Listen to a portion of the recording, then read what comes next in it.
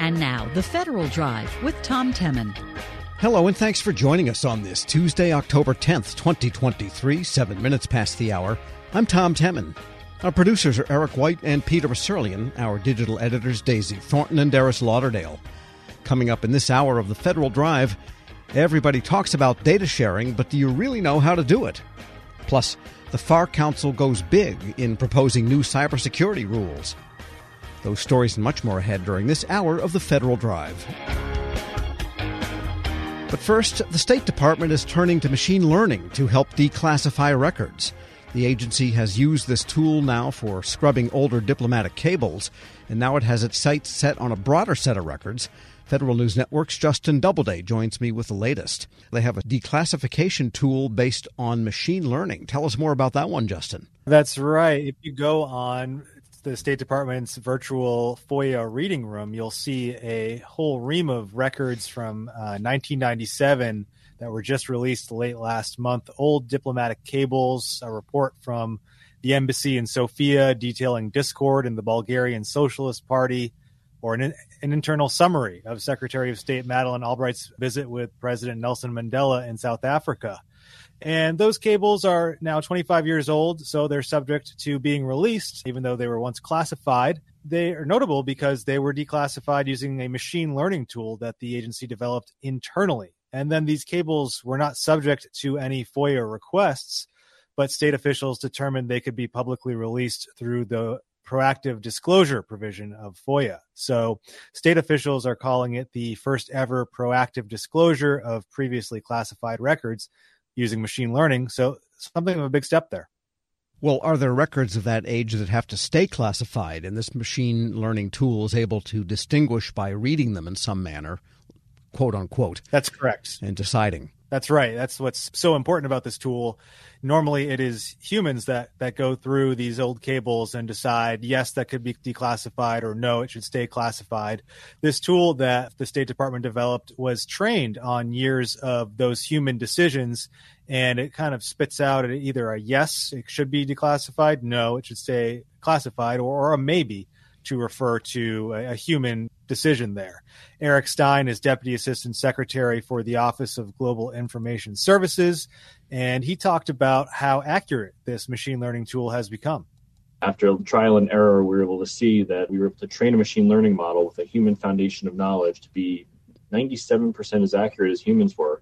And some of those 3% issues weren't even review decisions. They were actually data quality issues or other challenges. Interesting. So they tried it on a small set, relatively speaking, of diplomatic cables, and now they want to broaden it to greater declassification. I mean, there's a declassification schedule for lots of records. Some of them much longer than cables, I think, are big, huge documents. So what comes next here? They're actually looking at expanding this to it's the State Department's central repository of emails. Of course, there are both unclassified emails and then there are classified emails. They have them in a searchable central repository dating back to 2017, Stein said, and they're looking at bringing those up to somehow be search through using a machine learning tool. There's a big push to really overhaul declassification efforts using technology writ large. This has been something that, the Information Security Oversight Office at NARA has pointed out for a really long time. This is something that the Public Interest Declassification Board has been calling for a really long time. There's just this huge avalanche of classified records out there with all the digital records that now exist. And folks have been saying that they need to use technology to really start searching through them because humans just can't possibly keep up. Here's what Stein said about that. These are proactive steps that we're taking with technology to increase transparency at our agency and work that could be done at other agencies as well if they have the technology and ability to do so. I think it's crucial that you've pointed out this is not simply a keyword search program, but it actually takes into account what people have decided over the years. And what do they plan next in their declassification push here? They are looking at applying this to things like email. This tool only cost them about $400,000 to develop, according to Stein. He said that's much more cost efficient than hiring dozens of people to actually do this work instead. He also acknowledged that there's going to be challenges when you try to move to different types of data beyond the kind of pretty simple rote diplomatic cable. we're seeing ways of expanding what we learned from this cable project to emails and other types of records. It comes down to focusing on a specific set of data, records that have data standards that technology can use to sort and identify. And it gets more challenging as we look at different record types, whether it be PDFs, photos, JPEGs, videos. We start looking at all these different types of records that are out there. The technology starts to struggle a little bit. Right. The unstructured data, I guess, is the problem for these types of algorithms. And so will AI then and machine learning go beyond the classification realm to other areas of state? Yeah, they're also looking at using this as part of the FOIA process. There's a couple different angles to this. We mentioned how they released those declassified records using the proactive disclosure provision of FOIA. And they're also trying to use AI at state as part of the broader FOIA process to help handle the initial intake of requests, perhaps by telling the requester those records that they're seeking have actually already been released, or maybe they need to clarify the request somehow to either, clarify the scope of the request. And then also using AI as part of the records search process to search across, a central repository of emails for responsive records to a FOIA requests. So, agency FOIA programs have struggled with limited resources, just like declassification efforts to keep up with all these different requests. There were a record number of requests last year, for instance, and there's an expanding set of electronic records they have to look through. There's at least a few different agencies out there that are looking at using some flavor of AI as part of FOIA, and the State Department is one of them. And this will then augment the FOIA staff, but by no means replace any of the members of that staff. The way that folks are describing it, from what I've heard, is you can't afford to cut FOIA staff. You just need to augment them somehow because it's hard to hire more. Federal News Network's Justin Doubleday, thanks so much. All right, you got it, Tom. Be sure to check out his story at federalnewsnetwork.com. Still to come, the FAR Council goes big in proposing new cybersecurity rules. This is the Federal Drive with Tom Temin here on Federal News Radio, part of the Federal News Network.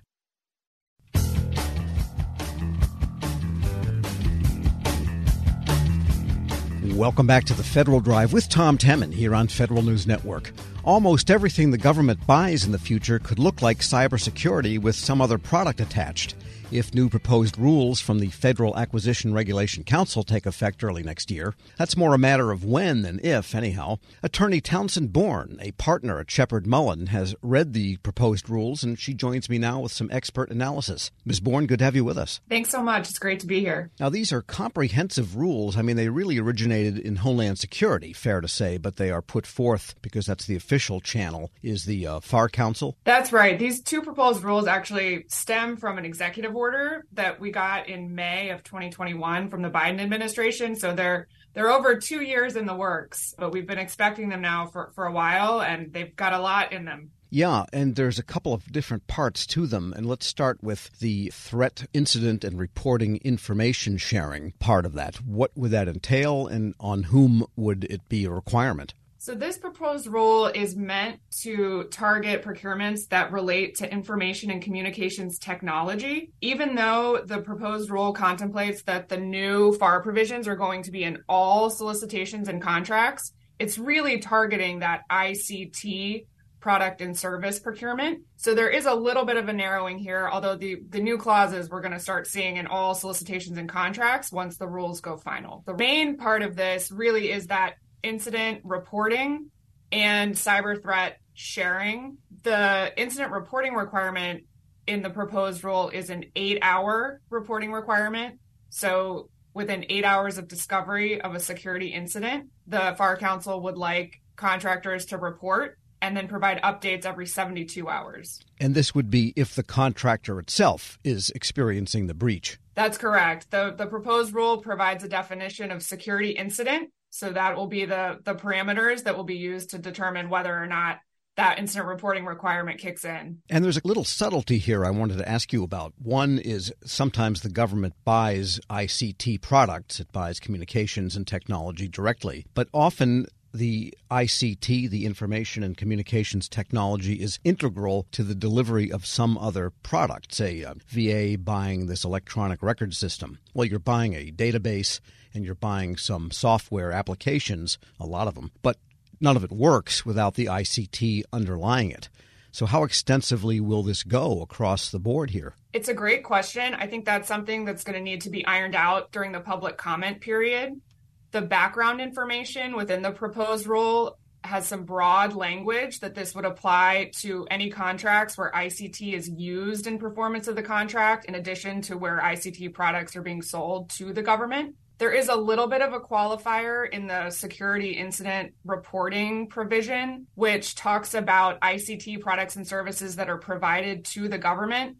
So there's a bit of an ambiguity there that I think is going to need to be worked out, because that word used obviously is quite broad. Sure. And there are also definitions you're reporting in here for Internet of Things devices and operational technology, OT, which crosses over. There's a merger at some edge anyway of IoT and operational technology. And then telecom equipment, telecom services, and security incident. Everybody's got to relearn what these are. That's exactly right. This is the first time we're seeing a definition for Internet of Things devices in the FAR. We've had some guidance out of NIST on treatment and cybersecurity for Internet of Things, but we haven't seen it embedded into a FAR clause yet, so this will be new. Then the incident reporting regime, is that the main part of what these rules are all about? So you would think so. It is the main impetus for this rule, I believe. There are also a lot of sections that talk about supporting incident response, which will require contractors to do a lot on the front end, both to preserve data before and after a security incident. But there's also requirements now for an SBOM, which is a software bill of materials that contractors will be required to maintain for all software used in performance of the contract, at least the way the proposed rule is written right now. There are also requirements to allow more access by certain agencies like CISA and the FBI to contractor systems after an incident, and even before an incident when cyber threat indicators are shared. We're speaking with Townsend Bourne. She's a partner at the law firm Shepherd Mullen. And so this really gets to beyond the arm's length relationship that government has with contractors. It sounds like there is a mechanism by which they can check to see if a contractor has what the government considers acceptable protections in place. Is that fair to say? I think that's right. We're seeing some of the government access rights really spelled out in this proposed rule. I think contractors have gotten used to the idea that the government can come in and perform audits as a general matter, but here we're actually seeing those audit rights and investigation rights spelled out pretty clearly. What has been reaction that you've had from clients so far?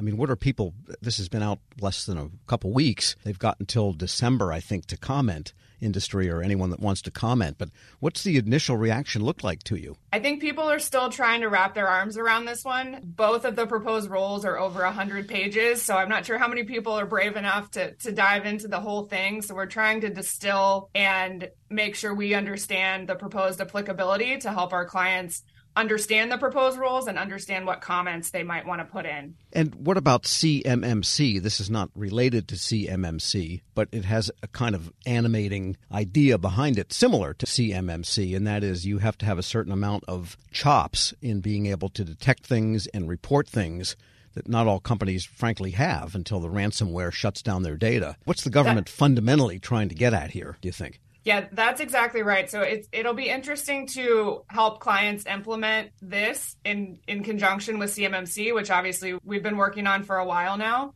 CMMC revolves around types of information. So the cybersecurity required of contractors really depends on the type of government information they're going to have in their systems. This new proposed rule focuses more, like we've been saying, on information and communications technology. So it's not focused on the information per se, it's focused on the technology. So that's going to be a bit of a challenge, I think, when contractors are implementing compliance plans. It's a little bit of a mental shift from what we've been doing with CMMC. There's also another detail I wanted to ask you about, something that has been in discussion in the government at least 30 years, literally, and that is IP version 6 implementation. Contractors are going to be required to complete Internet Protocol version 6 implementation activities, whatever that means. They reference a 2020 memo, but I can find a 1990 memo referring to IP version 6. Right. Yeah, I think this is something the government's been trying to get out for a while. So we've seen contracts in the past that incorporate agency policy and guidance trying to implement IP version 6. So this is something that I think we knew was coming. I wasn't necessarily expecting to see it in this proposed rule, but it's not totally surprising. All right, and then there's going to be some new contract clauses to FAR Part 39 you have written out here. And so there's a lot of mechanism and a lot of, I guess, bureaucracy connected with this in terms of what the FAR is adding. That's right. A significant add is going to be a new representation provision. So this has been a way the government has tried to ensure compliance by making contractors check the box and represent and certify that they're doing certain things. This new proposed rule has a representation provision that will require offerors at the time they're putting in their proposals to represent that they've submitted current, accurate, and complete security incident reports under all of their existing government contracts, which is a pretty broad. It's a new one for us. And also a representation regarding flowing down these provisions to their subcontractors. Right. So there is a lot of,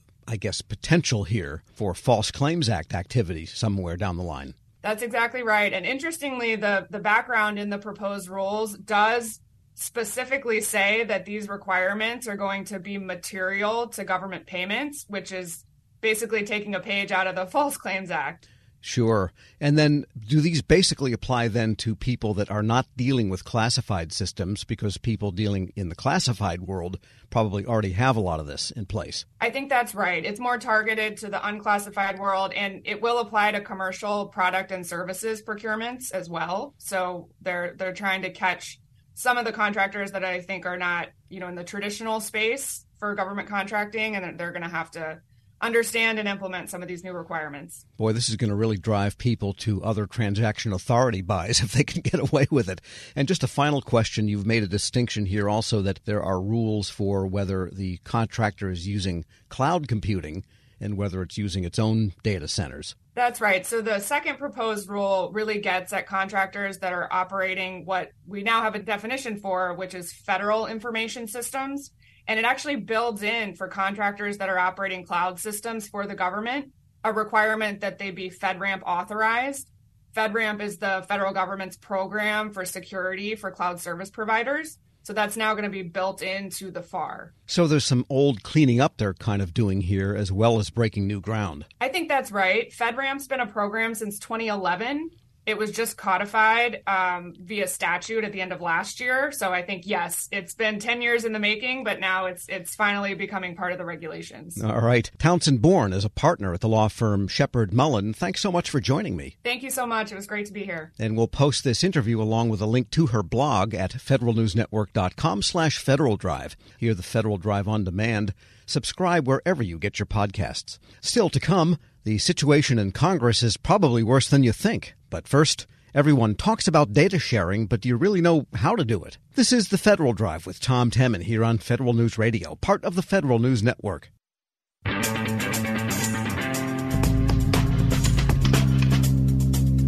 Welcome back to the Federal Drive with Tom Temin here on Federal News Network. Data. Every agency generates it. Data is best used when it's shared, combined for new insights and applications. But data sharing is not as simple as it sounds. New research from the industry-supported Center for Data Innovation outlines 6 possible strategies for sharing your data. We get more now from the director of the Center for Data Innovation, Daniel Castro. Dan, good to have you back. Good to be here. All right, well, tell us about this research, because data sharing is a term that's used glibly and frequently. Let's share data. We need better data sharing. If we knew this, if we shared this data, we'd have this application. But tell us about some of the subtleties you have outlined in a new white paper about data sharing. Well, what we tried to do here is really outline how, as much as we talk about the importance of data, the United States is still so far behind in terms of actually creating this, rich data ecosystem where the right data can get to the right person at the right time. And there's a lot of reasons for that. And some of it is kind of societal and social, and some of it's really technical and economic. And so in this paper that we put out, we really try and go through and look at where the barriers are right now, today, in terms of why we aren't sharing data as much as we could be or probably should be to get use of all of this information that's out there, and then what we can do to start addressing those problems. Often federal agencies state that it is statutory prohibitions on this agency sharing data with that agency that's the problem. But if the law doesn't say you can't, then it strikes me that, well, you can. Well, that's one of the issues that comes up again and again. I mean, there are some specific laws that say you can't share certain data, and that becomes an issue. There's also just a reluctance on the part of many government agencies to share data in many cases, or to sometimes collect data that they might otherwise be able to collect from either the private sector or industry. And this isn't always personal information that we're talking about. Sometimes this is sensor data, it's business data, it's other data that's out there that has just enormous positive social value. And we need to have somebody creating the technical infrastructure and the economic incentives to allow this data sharing to happen. All right. And you also have outlined like 6 basic regimes for data sharing, or 6 strategies, I guess you'd call them. Maybe briefly, what are they? Sure. So the first one is fixing these data protection laws we have to reduce these legal barriers. So just get that out of the way. Most of the laws were written at a time when there wasn't a lot of data collection going on. You know, if you go back to 1974, the Privacy Act for the federal government, these laws were intended for kind of small data where there was a little bit of data collected, and we knew we didn't want to share all that data back out. That's changed. Now many agencies are collecting data. They should be collecting more data. And it's often good if they can share data across agency boundaries. And that's right now where there's a lot of barriers. In Europe and other places, they have this idea of collect once, where you don't have to have the individual or business submit data multiple times. So that's one area. Another issue is trying to figure out if we can create some model data sharing contracts in these different sectors like healthcare or financial services, where we want to have the government encourage more data sharing. They can pave the way by basically handing a legal document out to the private sector and saying, if you want to share data under these existing laws, here's how you can do it. So just lowering those barriers.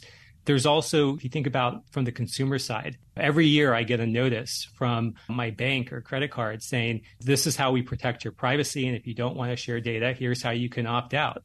You get lots of those notices. You get those at the doctor's office. You never get the opposite notice saying, hey, if you want to share data for research, for other kind of beneficial purposes, here's a reminder of how you can share data. If you want to donate your data, here's how you can do that. So we need to kind of flip the mental model about how we're approaching this. And it's not that everyone has to share their data. It's that it can be voluntary and it can go either way. Some people don't want to share their data. Some people do. Let's give them the choice and let's empower them.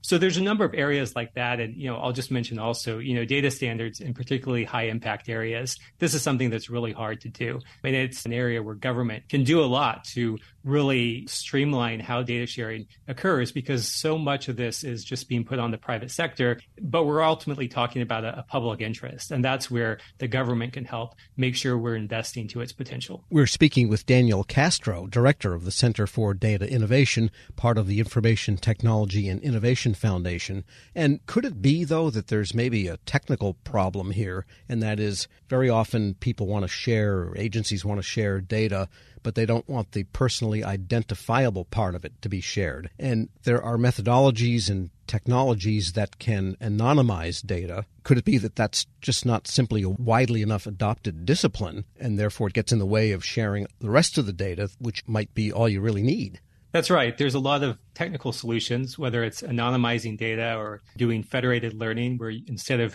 collecting all the data in one central place and doing the analytics, you do the analytics where the data is stored and then just bring in the results so that you never have to give up that personal information or have it leave a device or an agency.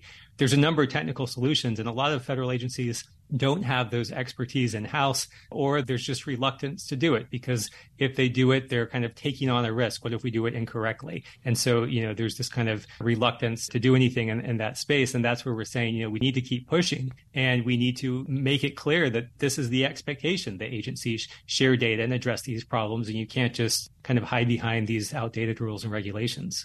And what about the question of data literacy? Because very often to get a result you want, you need a data expert to tell you, well, this is the data you actually need. Whereas someone that just knows what their outcome is desired may not really understand the data implications of getting to that outcome. That's right. I think it's underappreciated how important data is to solving different problems, whether it's in, something like education, where there are so many different initiatives that are out there. And, a simple question is, are these initiatives effective? You need to know if you do a intervention in preschool or an intervention to provide free lunches in middle school. What does that mean in terms of outcomes 10 years down the road?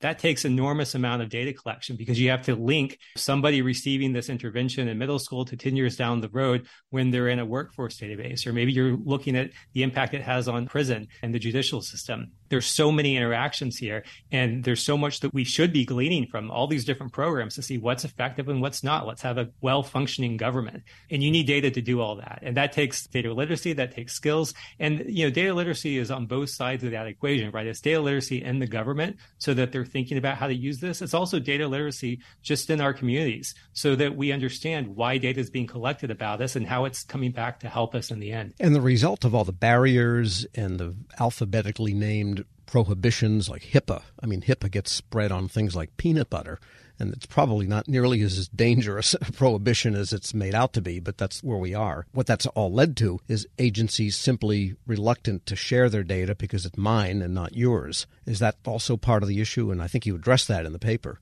That is. I mean, so many of these laws are out there, and there's not good guidance on, even when a law like HIPAA, which allows data sharing, it's still mostly seen as a law that doesn't enable data sharing. And that's what the average person knows. That's what the average person in government thinks as well.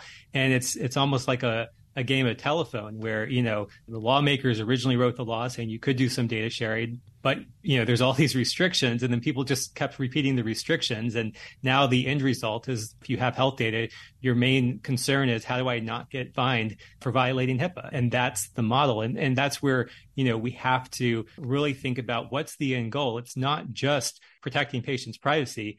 It's also protecting patients, giving them better health care. And the only way to do that is by figuring out which interventions are effective and how we can, recall dangerous drugs quickly and do all these things that you do with data. Well, it's a great paper, and I commend people to read it. Daniel Castro is director of the Center for Data Innovation. That's part of the Information Technology and Innovation Foundation. Thanks so much for joining me. Thanks for having me, Tom. And we'll post this interview along with a link to that paper at federalnewsnetwork.com/Federal Drive. Hear the Federal Drive on demand. Subscribe wherever you get your podcasts. Still to come, the situation in Congress is probably worse than you think. This is the Federal Drive with Tom Temin here on Federal News Radio, part of the Federal News Network.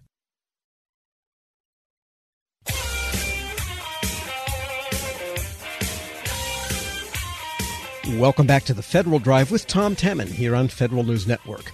The bizarre stalemate in Congress is probably bad politically, but it might be even worse for the government itself. It increases the possibility that the continuing resolution, set to expire November 17th, only postponed a government shutdown. For what this all looks like from inside and under the dome, we turn to WTOP Capitol Hill correspondent Mitchell Miller. And Mitchell, we should point out that you have been putting in really long hours as a congressional reporter.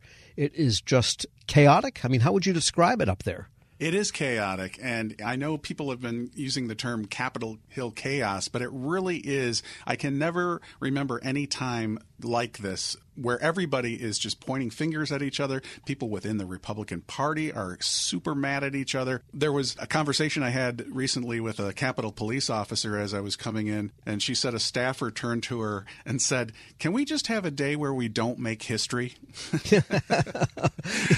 Like normal people. Right. So, this really is an unprecedented time. Obviously, there had never been a motion to vacate that was successfully carried out, and the fact that the House is literally paralyzed right now is really remarkable when you think about the fact that just early last week, House Republicans were starting to hopefully grind away on some of these appropriations bills. They were doing something as simple as addressing the energy and water development bill that was going to come up, and then all of a sudden everything just exploded. And because of the rules, of course, with the House, you cannot actually legislate at all until you have a leader. So while we were having all these preparations potentially for a government shutdown recently, including some of the Senate and House committees canceling hearings because they were worried that the government was going to be shut down. Well, effectively, part of the government, at least on this side of the Capitol, was shut down because they couldn't decide on who would be the next House Speaker. What was it that Senator Robert Byrd once said? The House doesn't matter, but, maybe it does. We do have two chambers. Right. You often will talk to senators, and there will be a little bit of an eye-rolling kind of at this group on the House side. Of course, the discussion always goes back to the days when, whether it's apocryphal or not, that President George Washington and Thomas Jefferson were discussing the fact that pouring a little bit of hot tea into the saucer, and they were like, what are you doing? And, well, actually, I pour the hot tea on the saucer to let it cool, and the Senate is supposed to let things cool. But when you don't have any legislation actually moving over to the Senate is kind of stalled too. They're just doing their usual thing with nominations and going through floor speeches. So it's really an odd time here in the Capitol where we're just kind of frozen in time, if you will, until House Republicans actually decide on what they're going to do this week. Yeah, it's looking more and more like the House of Commons, sounding like the House of Commons with the House of Lords. There's where you get the tea poured. Now, the Republicans are going to meet today. Is there any prospect that they will get organized and find a speaker? Well, it's interesting. So last week, a lot of things started to come together. Of course, you have Jim Jordan, the Ohio congressman who's the head of the Judiciary Committee, going up against Steve Scalise, the House Majority Leader. And it sounds like what they're going to do is try to initially get a little bit of coalescence around who is likely to get the most votes over this next day or two with these closed-door meetings. And then the hope is that they will, by Wednesday, actually have some type of internal vote. But, of course, all of this is subject to all kinds of things within the Republican conference, and there's really no guarantee exactly when a vote will begin on a House Speaker actually on the House floor. A lot of people initially assumed that would take place on Wednesday, that would be possible, but that would be sort of the best case scenario for the GOP right now. It could be later in the week, and then, of course, we just don't know how many votes it's going to take. Both candidates, Jim Jordan and Steve Scalise, have a pretty significant number of supporters, around 100 or so, but of course you need 218 to actually get elected. So we're going to have to see, are we going to return to January where we had 15 votes before Kevin McCarthy was ultimately elected? And then within the conference, they're still debating whether or not they should change the rules so that a single lawmaker can't necessarily, as Matt Gaetz of Florida did, make the motion to vacate and then essentially boot the Speaker of the House out of his position. Yeah, that wrecker of happy homes. We're speaking with Mitchell Miller, WTOP's Capitol Hill correspondent. Meanwhile, the prospect of the shutdown, which was narrowly averted, still killed some committee meeting momentum, and they've got to kind of reorganize to get the machinery for everything else that would happen normally had there not been a shutdown, or had they not figured there'd be a shutdown. Right, and you figure we're really careening from crisis to crisis right now, because it just seems like we barely got through that moment where they passed the short-term spending plan and we got some time bought until November 17th, as you pointed out. But now that's only just over a month away. And I think, if anything, the chances of another shutdown, I believe, are actually increasing at this point, because there's no guarantee that the Republican Party at this point can really get together. And they're talking a lot about trying to cross with conservatives and moderates and other parts of the party, but there is still that hardline group that hasn't really changed. And so when push comes to shove, I think we're going to have another major showdown in November, and we'll have to see what happens after that, because obviously there hasn't been a lot of progress, as I mentioned, related to the appropriations bills. They certainly are not going to be able to mow those down and get 12 appropriations bills ready in time. So I think we're just going to have another huge clash here on Capitol Hill. Lots of rocky roads ahead. And it keeps getting called a Republican meltdown. But if you look at the mechanics, they have a 4-seat majority, but 8 of the seats voted with the rest of the Democrats, which gave the Democrats the 4-seat majority. And that's what happened with the vote. So really, the Democrats are kind of getting off scot-free, but 4 of them could have voted for McCarthy.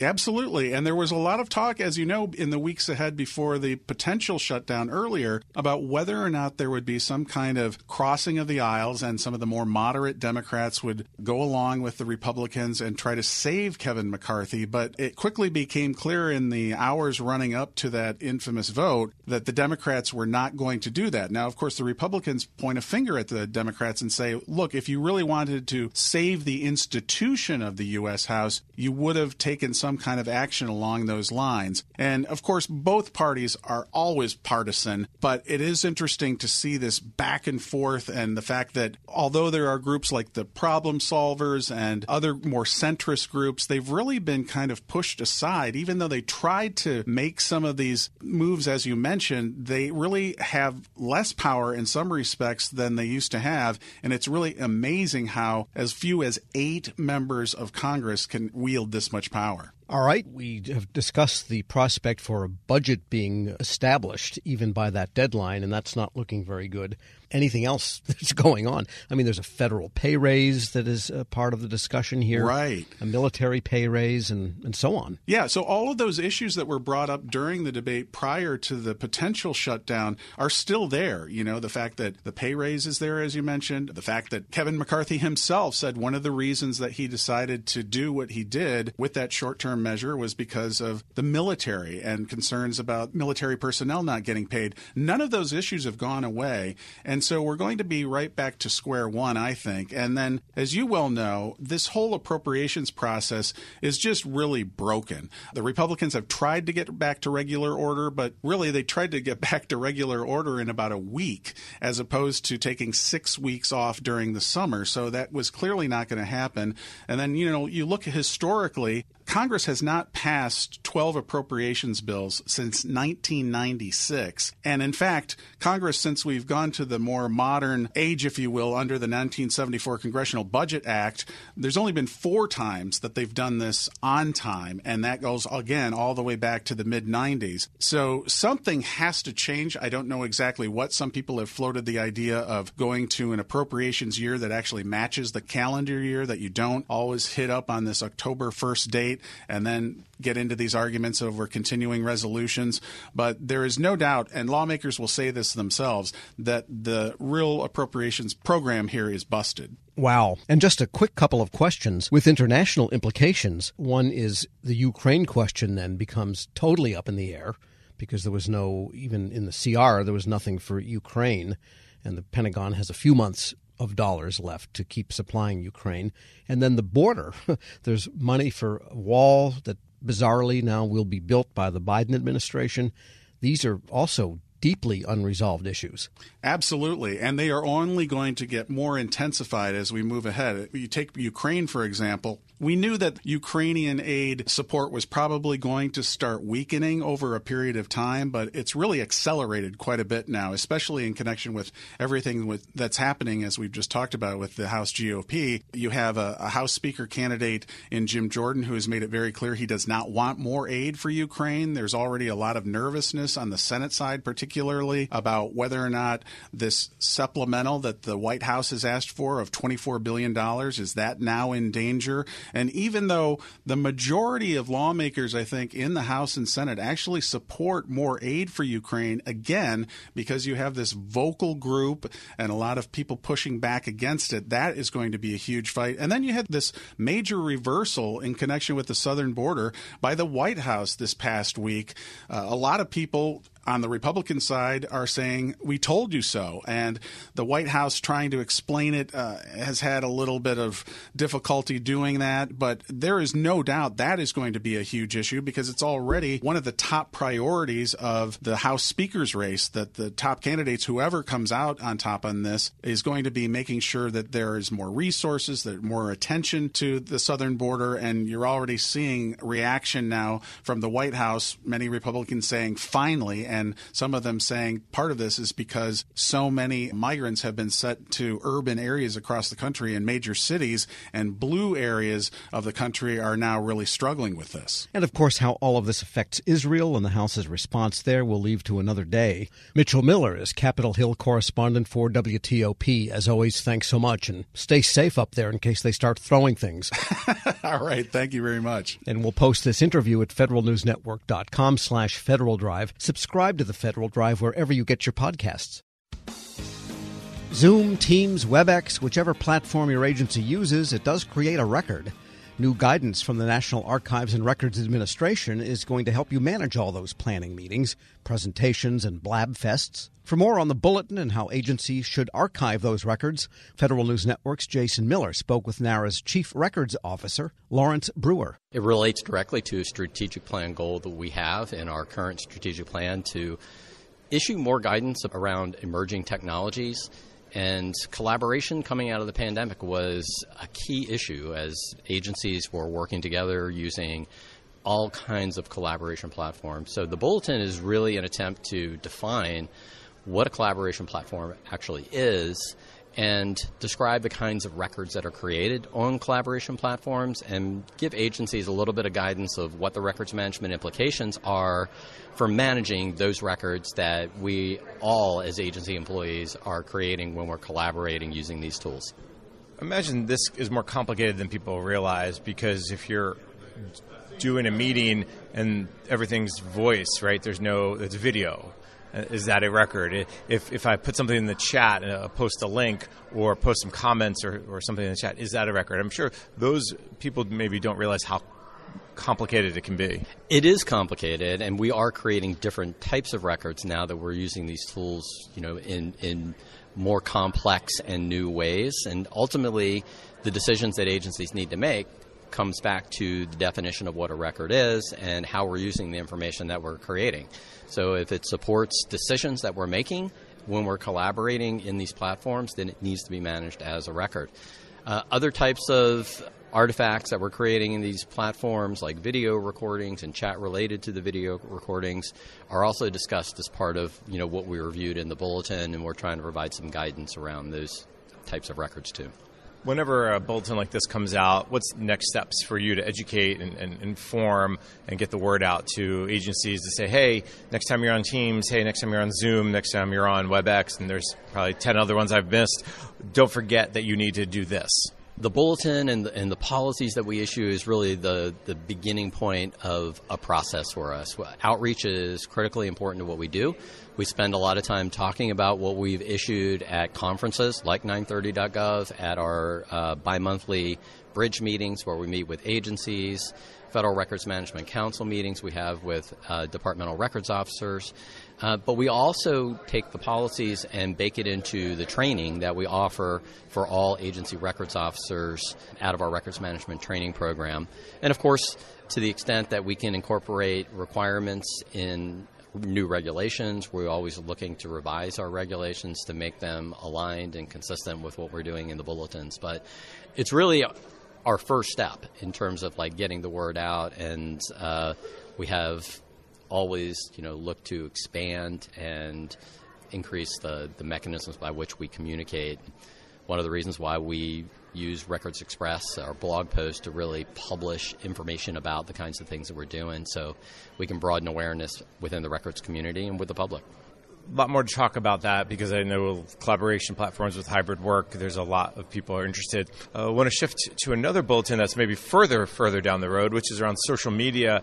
You mentioned at the 930.gov conference just that something was in the works. What can you tell us about that thinking behind it? You'd met with some agencies as well to kind of get their take on it. Offer me maybe at a high level, what's the initial thinking about the social media bulletin?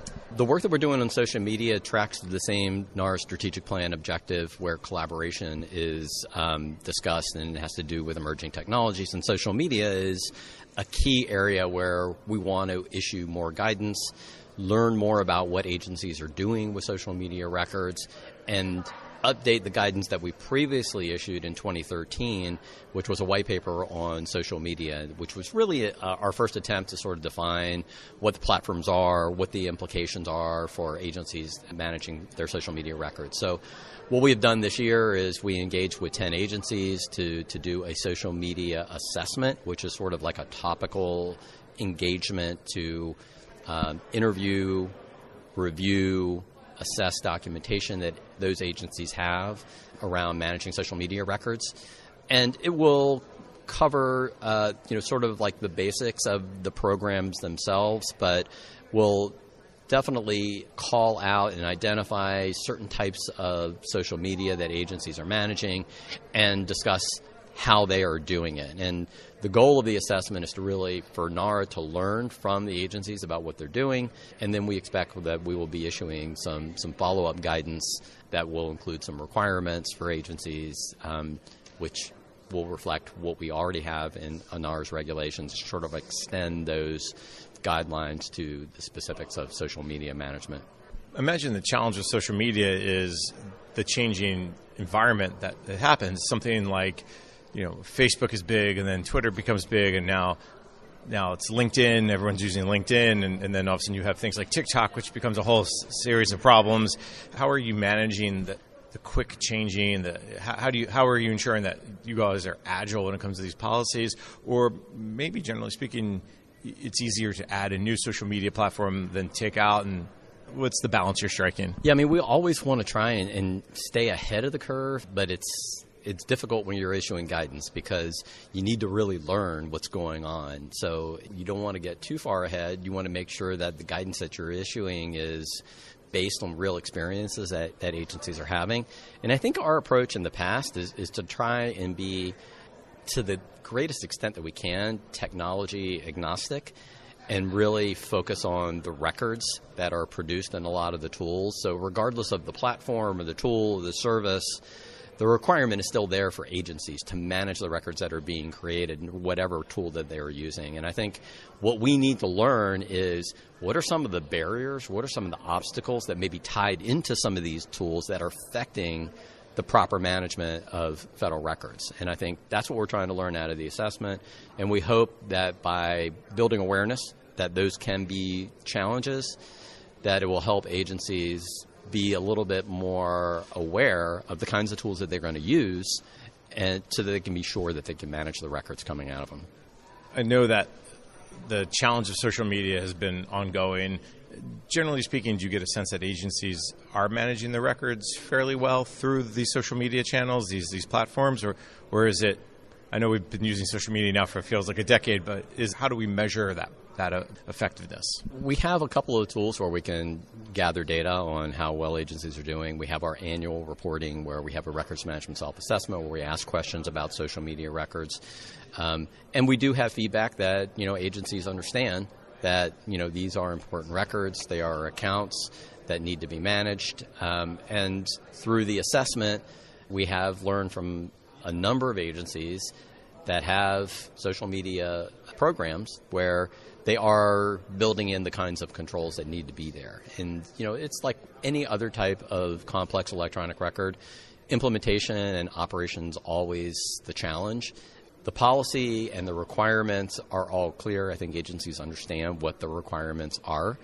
It's making sure that the controls are baked in to the tools and the processes and the procedures that agencies have in place around managing these records. And that's what we work with agencies on, making sure that they understand, if they pick this tool, they've got to make sure those records management controls are in place, particularly if we're looking at accounts that might have permanent records, they're senior officials. We want to make sure that those records are well managed. And I think agencies understand that. It's getting it done, I think, is always the challenge. Lawrence Brewer is Chief Records Officer for the National Archives and Records Administration, speaking with Federal News Network's Jason Miller. Check out Jason's story at federalnewsnetwork.com. This is the Federal Drive with Tom Temin. For the latest updates, stay with federalnewsnetwork.com or follow us on Facebook, Twitter, and LinkedIn. I'm Tom Temin.